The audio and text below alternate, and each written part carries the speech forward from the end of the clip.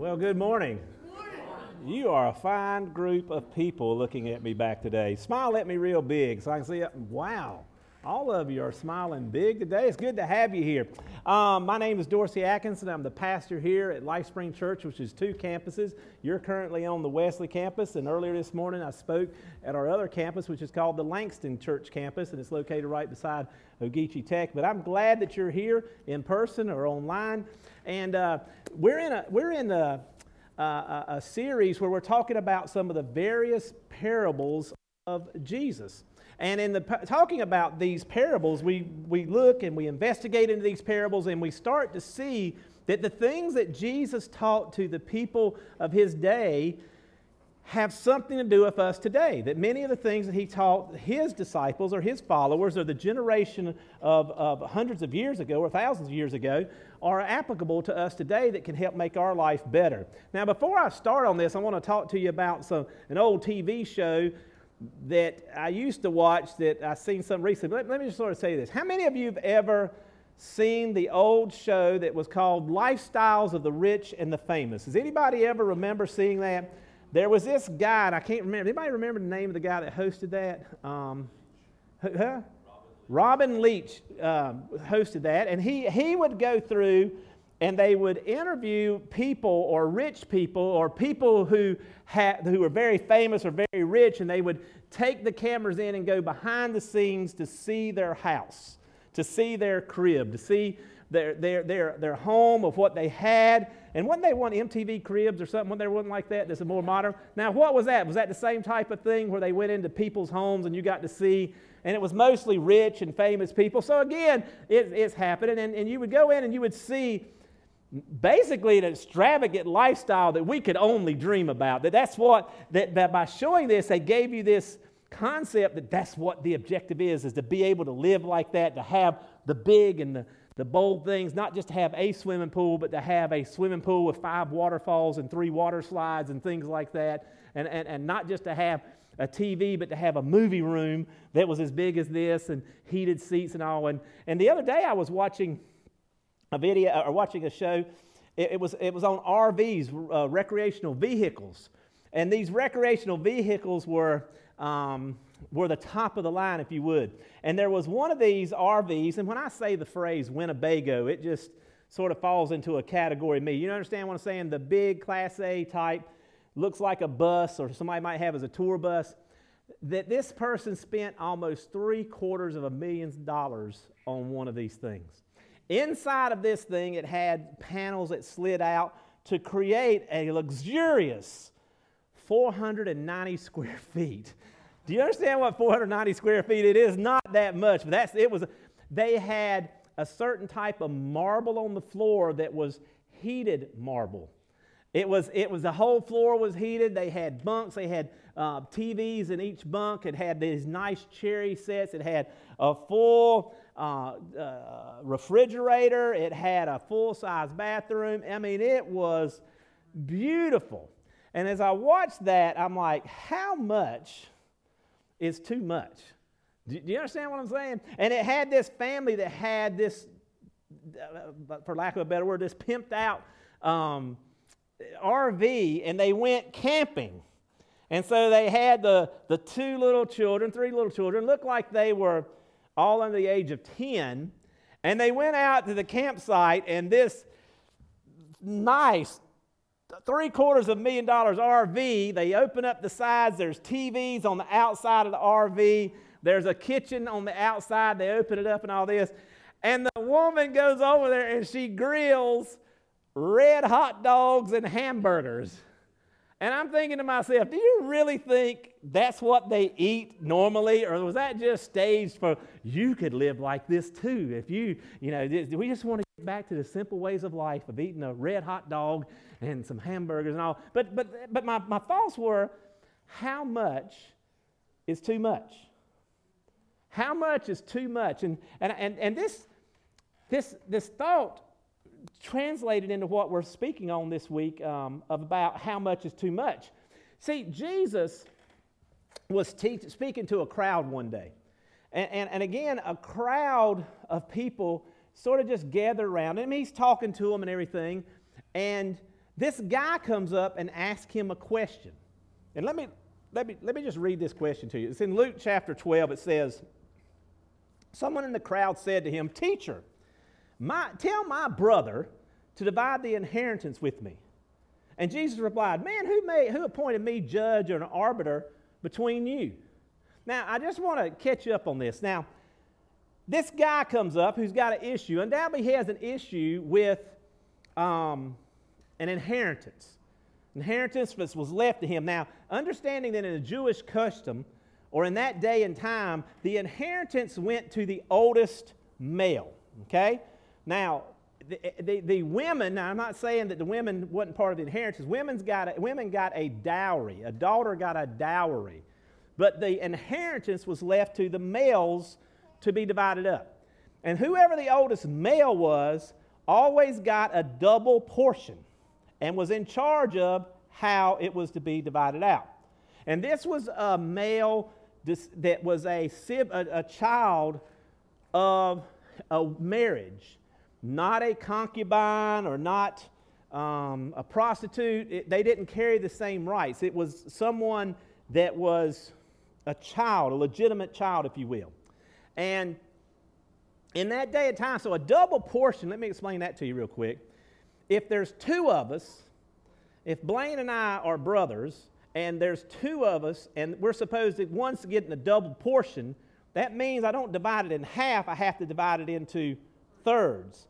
And then my older brother, Blaine, would get 2 times, 2/3, and I would get 1/3. Do you understand? And if they was 3 brothers, they would divide it into 4, and the oldest would get 2 parts, and the other would get 1, right? And the older brother was the one that was in charge. So when we hear this part, and it says sometimes, it says that the brother said, "Teacher, tell my brother to divide the inheritance with me," must mean that this is not the older brother. Because the older brother is in charge of the money. He can divide it when he wants.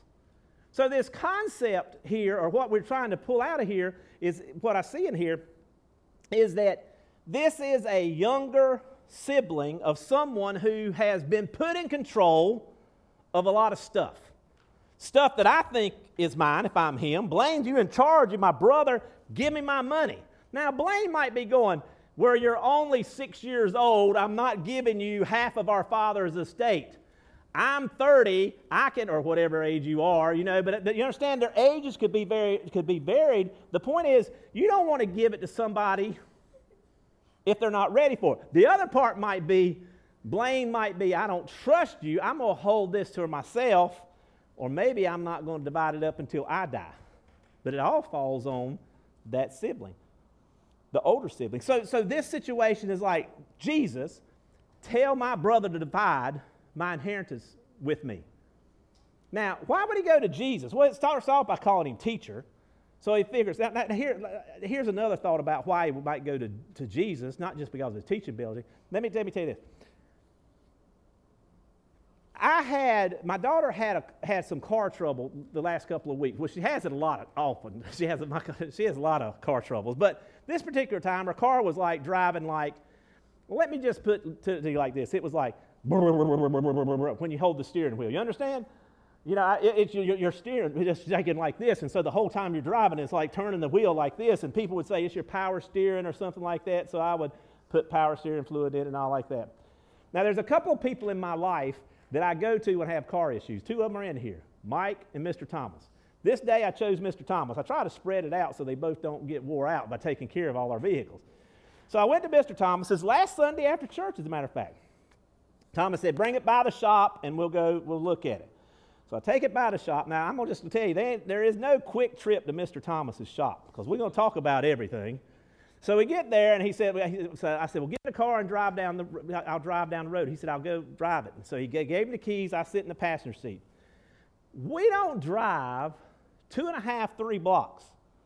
And he says, I think it's your front tire. And I'm like, "What?" I said, "You haven't even drove. I don't even think you got out of 3rd gear yet." And he's like, "Boy," I said, "I think it's your front tire." And then he turns around and starts heading back, and he's driving back, and he says, "I think it's your front left tire." I'm like, My front left tire, you hadn't even drove 3 blocks. You turned around and you've been talking the whole time. Boy, I told you I think it's your front left tire. So we pull in there. So at this point, wait a minute. Thomas, we all love you. But everybody, will you win an argument with Thomas? No, it ain't going to happen. You're not going to win an argument with him. So we put it up on the rack. And he's kind because he lets me learn how to do the hydraulic lift, and he shows me how to do all this. Put the car up there. He goes to the front of the tire, and he goes to the right side, and he spins it around, and he looks at it. And I'm like, yeah, right. He goes over here, and he spins the other one around, and he goes, right there it is. Look at this. I'm like, he hadn't been doing it. 10 minutes? So he says, watch this. I don't see anything. That's right. Watch this. I said, well, there's a hump in that one. He said, and which side is it on? The left side. And the front or the back? On the front. Your steel belts are separated. Now, he knew. Now, what I'm saying is, the reason I take it to one of these 2 guys is I consider these guys an expert in cars, because of their knowledge and things like that. So when I have an issue, I think they can help me figure it out. Does that make sense? I sometimes think they can help me figure it out economically, and sometimes that's true and sometimes that's not. But here's my point. This guy probably came to Jesus thinking he was some type of somebody that would know how to solve this problem. He was a leader, or he calls him a teacher. So he's probably thinking, well, he teaches on the law. He understands the Jewish law of how you're supposed to divide an inheritance. And my brother's taking advantage of me. Now, Jesus' response is, who made me the judge or an arbiter, and who picked me to do this for you? Now, let me explain. Jesus gives 2 things, a judge or an arbiter. Okay? Now, a judge, having a judgment or a litigation versus arbitration is 2 different things. A judge is going to, first of all, if you have a litigation or you have a judge involved, it is a public thing. Dirty laundry will get aired, okay? If it's an arbitration or something with an arbiter, he will come in and or he or she, and they will do it like between parties. So the judge is going to judge off what information you give. It's very costly. It's very public. But an arbiter involved is an arbitration. They'll still cost some. However, because of arbitration, he's trying to help you work it out. You understand? So Jesus is seeing this guy coming to him like, how about you judging between us? Or how about you getting in between us and helping us work it out? And Jesus is like, who picked me for that? Who picked me for that? But what Jesus sees, even though he doesn't consider himself the judge in this case or the arbiter in this case, what he sees is there's a problem here. And since I'm going to address this problem, let me address it for everybody. So listen to what it says. He says next. It says, let me see here. Yep. I'm trying to find where I read this. Verse 15. So that was first. He said, verse 15 says, then he said to them, watch out. Be on your guard against all kinds of greed. Life does not consist in abundance of possessions. Now, I'm going to hold this up on the screen for just a minute. Now, who came to him with the problem? Huh? Younger brother, we think. It says someone in the crowd came to him. Now, and said, tell my brother, well, we know it's not a female. Would you agree with that? Because they would have got a dowry, they wouldn't have got an inheritance. So it must be a male. We assume that something like this. But it's one person came to him with the problem, right? And said, settle this between me and my brother. Right? But who's he speak to? Then he said to who? Them. So who's he speaking to? To the brother? Or to? He's talking to everybody. So he's taking this illustration, he's taking an example from real life of this brother issue that's having, but sees something in there and says, let's talk about this amongst us all. So he said to them, watch out. Watch out. Be on your guard. This is sounding pretty serious. Be on your guard against all kinds of greed. What? What's this got to do with all that? What's this got to do with an inheritance? He says all kinds of greed, which means there must be more than one type of greed. Means there could be maybe 2, 3, 4, 5, but there's at least more than one type of greed. And maybe you're guarding against one type of greed, but you better watch out because there's all kinds of greed that's out there. And you need to be on your guard against this. And then he says, because life does not consist in an abundance of possessions. All I want you to do is work out this problem with me and my brother. Just want you to help me divide this out between me and my brother. And he's like, no, there's a bigger issue here. There's a bigger issue that may exist between you and your brother, and there also may be a bigger issue that exists in all of us as human beings. Is this part of enough is never enough? When we ask the question, how much is enough, it's not about what's enough. It just doesn't matter what we have. It's never going to be enough. Here, one brother isn't dividing the inheritance, maybe because he wants it. This brother is wanting what he's got. There's this whole desire about, give me what's mine. And Jesus is trying to address this, going, life does not exist in the abundance of possession. Now, when we hear this word greed, if you look it up in the dictionary, it says it's a selfish and excessive desire for more of something than is needed. Doesn't say you don't need it. Doesn't say that we all don't have needs of some type. But it's saying that it's an excessive need, excessive desire for more than what you have. So in other words, if I need 10 and I get 10, then I need more. 10's no longer enough. If I get 15, then I get 15. 15's not enough. There's just this desire for more. For more. And I want it for me. Greed is all about me, not you. It's about me. There was a story, a saying that used to go around, he who dies with the most toys wins. And that was on T-shirts there for a long period of time. But that's not true. Because he who dies with the most toys dies. You're dead. I mean, it's like, how do you win?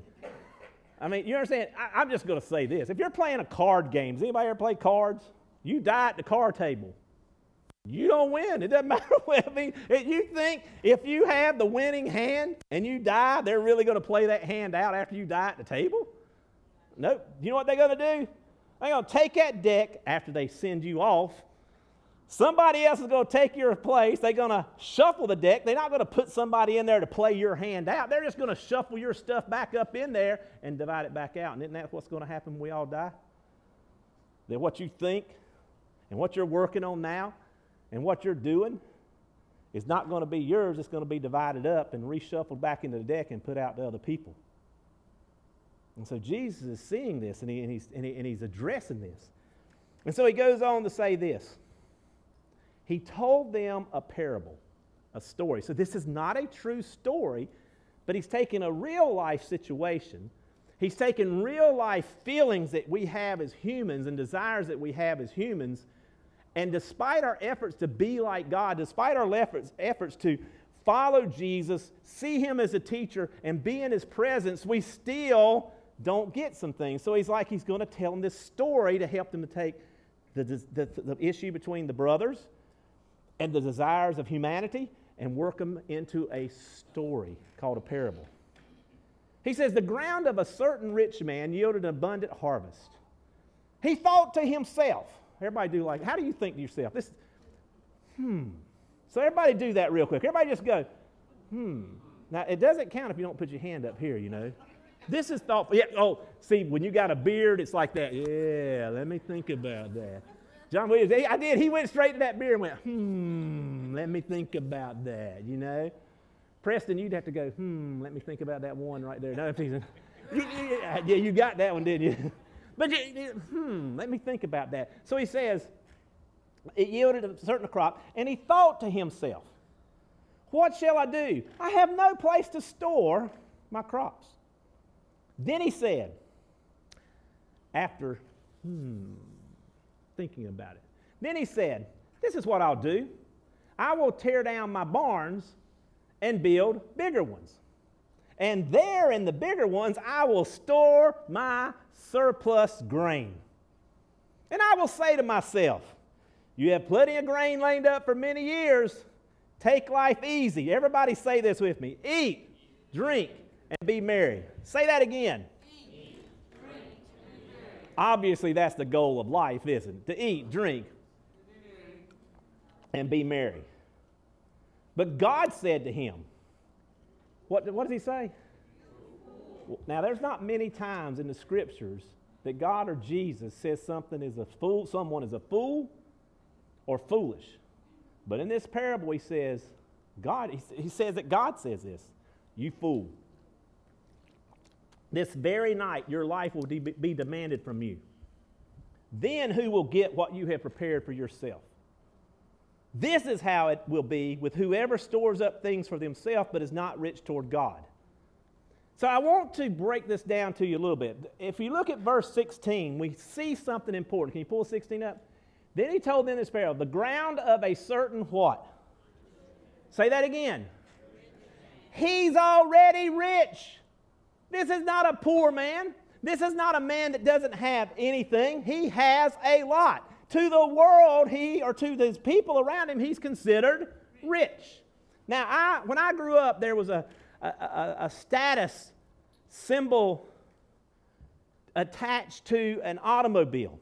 That when you had hit a certain level of your life and income, this is the automobile that said you have made it.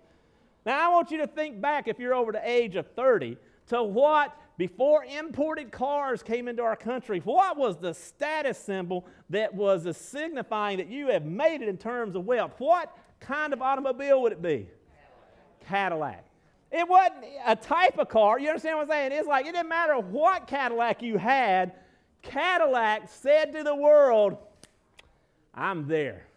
Now, you might have a loan that's like you can't even pay, but do you understand what I'm saying? There's certain things that this guy, to everyone, was rich. He had it. Which means rich means he probably had stuff they didn't have, right? Maybe he had a home. Maybe he had butlers. Maybe he had maids. Maybe he had multiple cars. Maybe he had multiple houses. Maybe he had multiple wives, which I don't know how he could be rich and have multiple wives, but do you understand what I'm saying? Maybe he had companies that other people ran and he just sit back and take it easy. But whatever it is, he's considered rich by those around him. And all of a sudden, this rich person has an abundance of a harvest. It's so big of a harvest, he can't even put it in the barns that he's already got because they're full. Now understand, a rich man probably has a lot of barns. And now this year he's given this abundance. Now maybe it's because he's got better irrigation than anybody, because he could afford it, maybe put better fertilizers, maybe, I don't know. But something happened, he has this abundance. And it says that what he does when he has this abundance is, he thinks about it. Now, I want you to understand that money in itself, or an abundance, is not bad.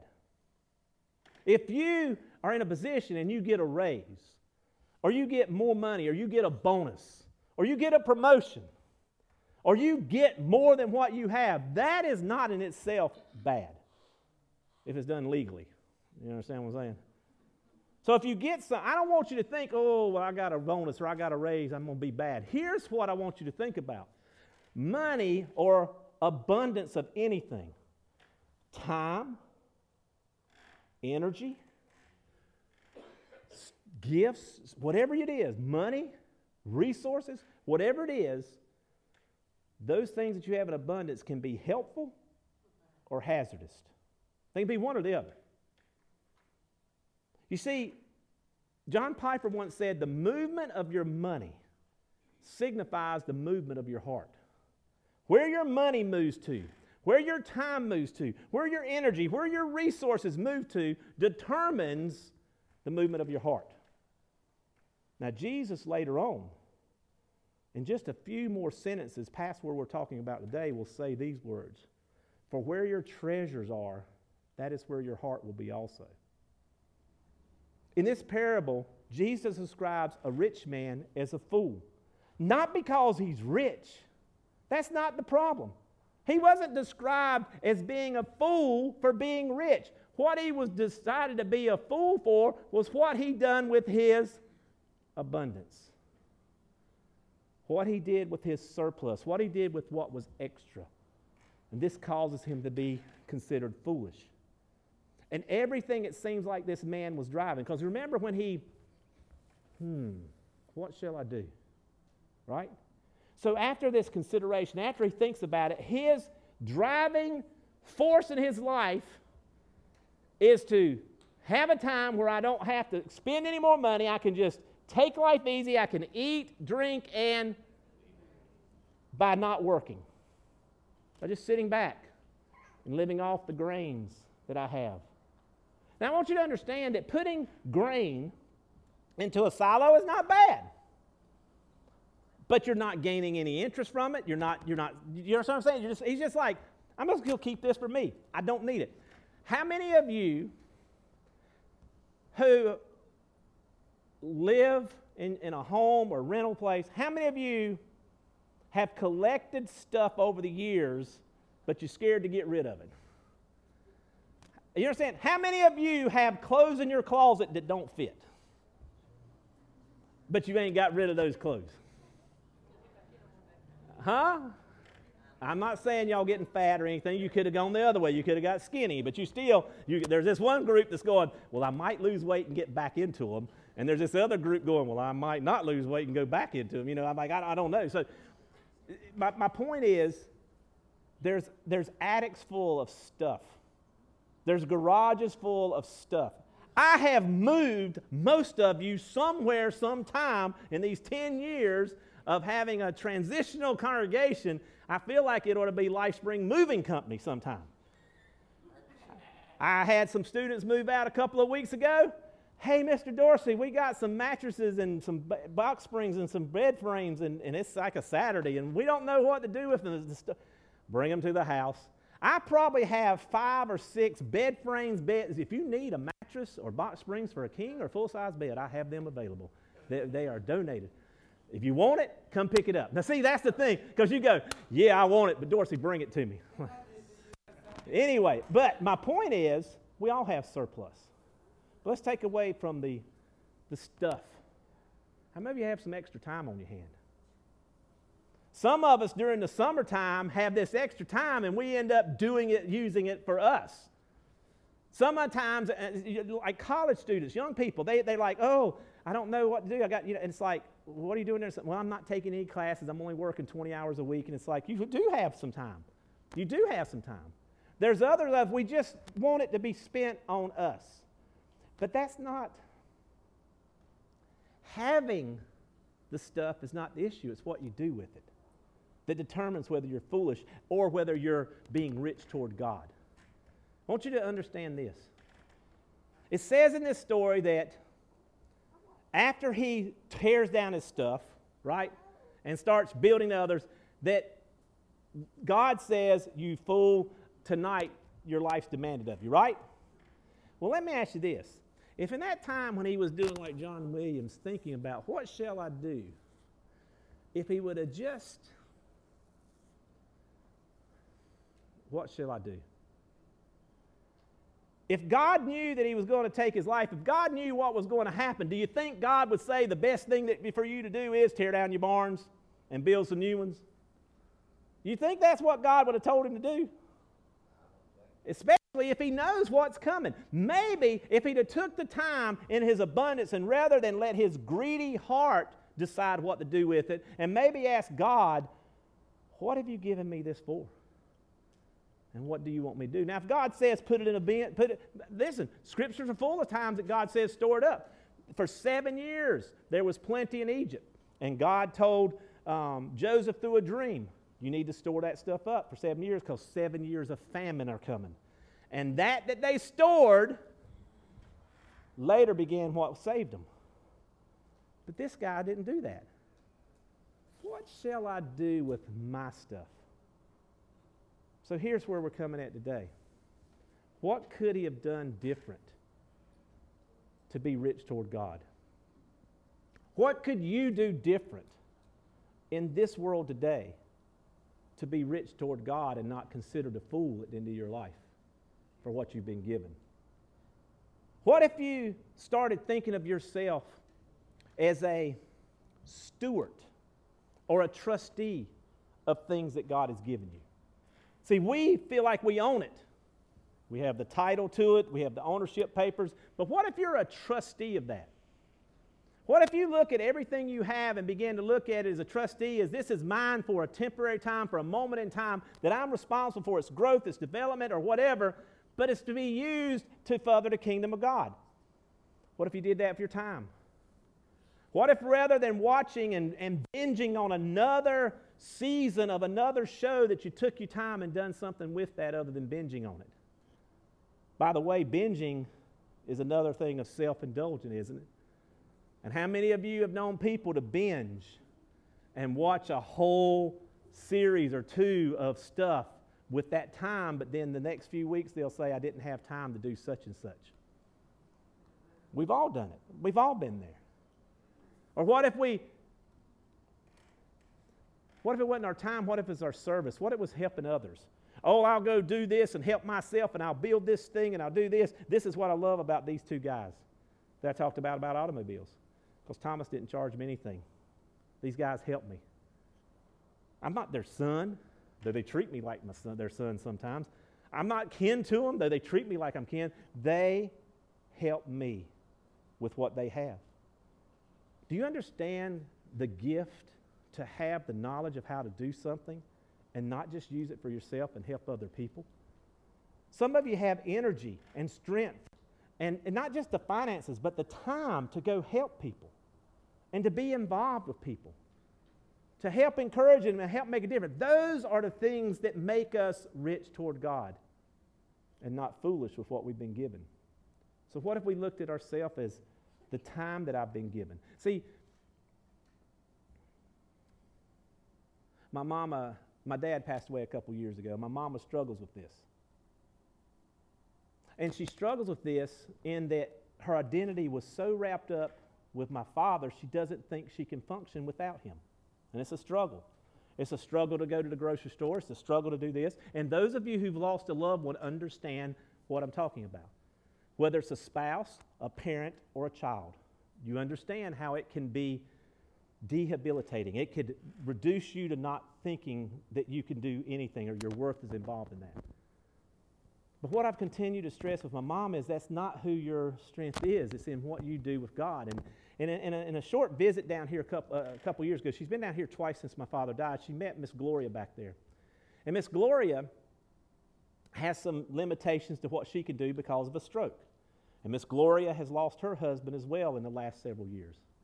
In a brief encounter, my mom, who lives in North Carolina, and Miss Gloria connected up. Just at a Bible study I was doing. And from that, somewhere or another, my mom got Gloria's phone number or vice versa, and they've been calling.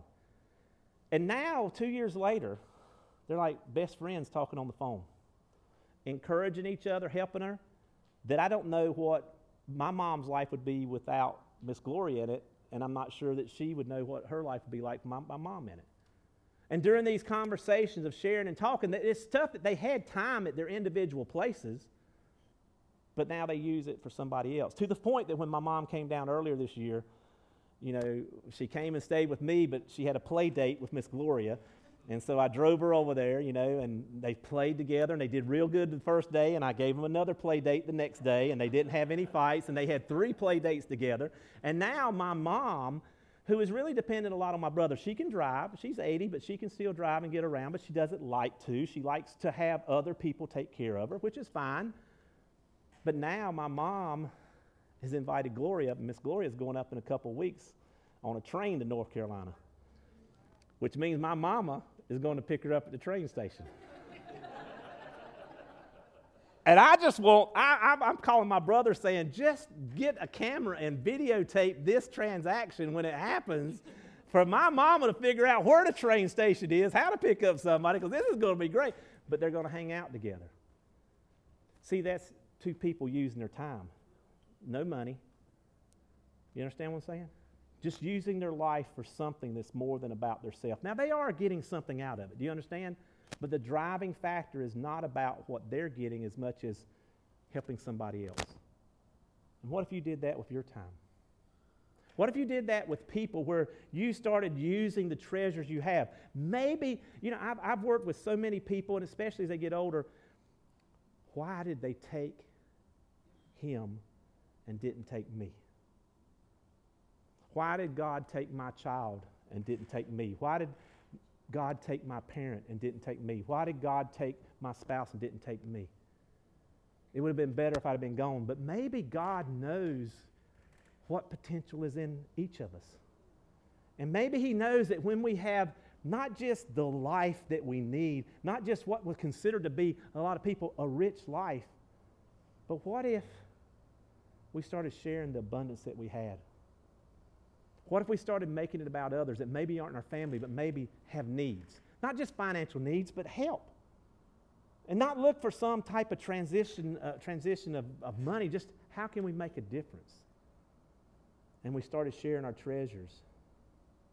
So what I want you to do this week as I close out is I want you to just think about it just a moment. I want you to close your eyes just a moment. And I want you to think about one thing that you feel like God has blessed you with that you have an abundance of. And when I say abundance, I mean you have more than what you need right this moment. It may be $1, it may be $5, it may be time. It may be some time has opened up in your life, or maybe you might have some time that you could reappropriate it, that maybe you're spending more of that time or resources or energy of building your kingdom rather than building the kingdom of God. What would happen if you was to share that with somebody?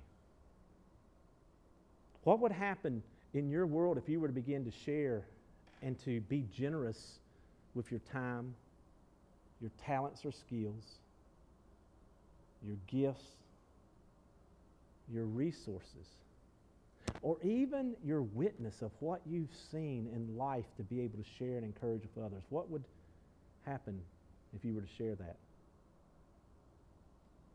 And what would happen if in this moment, rather than you just be thinking about those things and rubbing your beard or rubbing your chin and going, what do I do with this? What if you took this moment right now to ask God, what do you want me to do with this? Maybe you need to ask God to help you to see what you've been given an abundant amount of, that you really never thought it was abundant. Maybe you need to ask God to show me where I've been deceived by the hazardness of having things rather than seeing the opportunities to help others. So think about that just a moment as we sit in silence.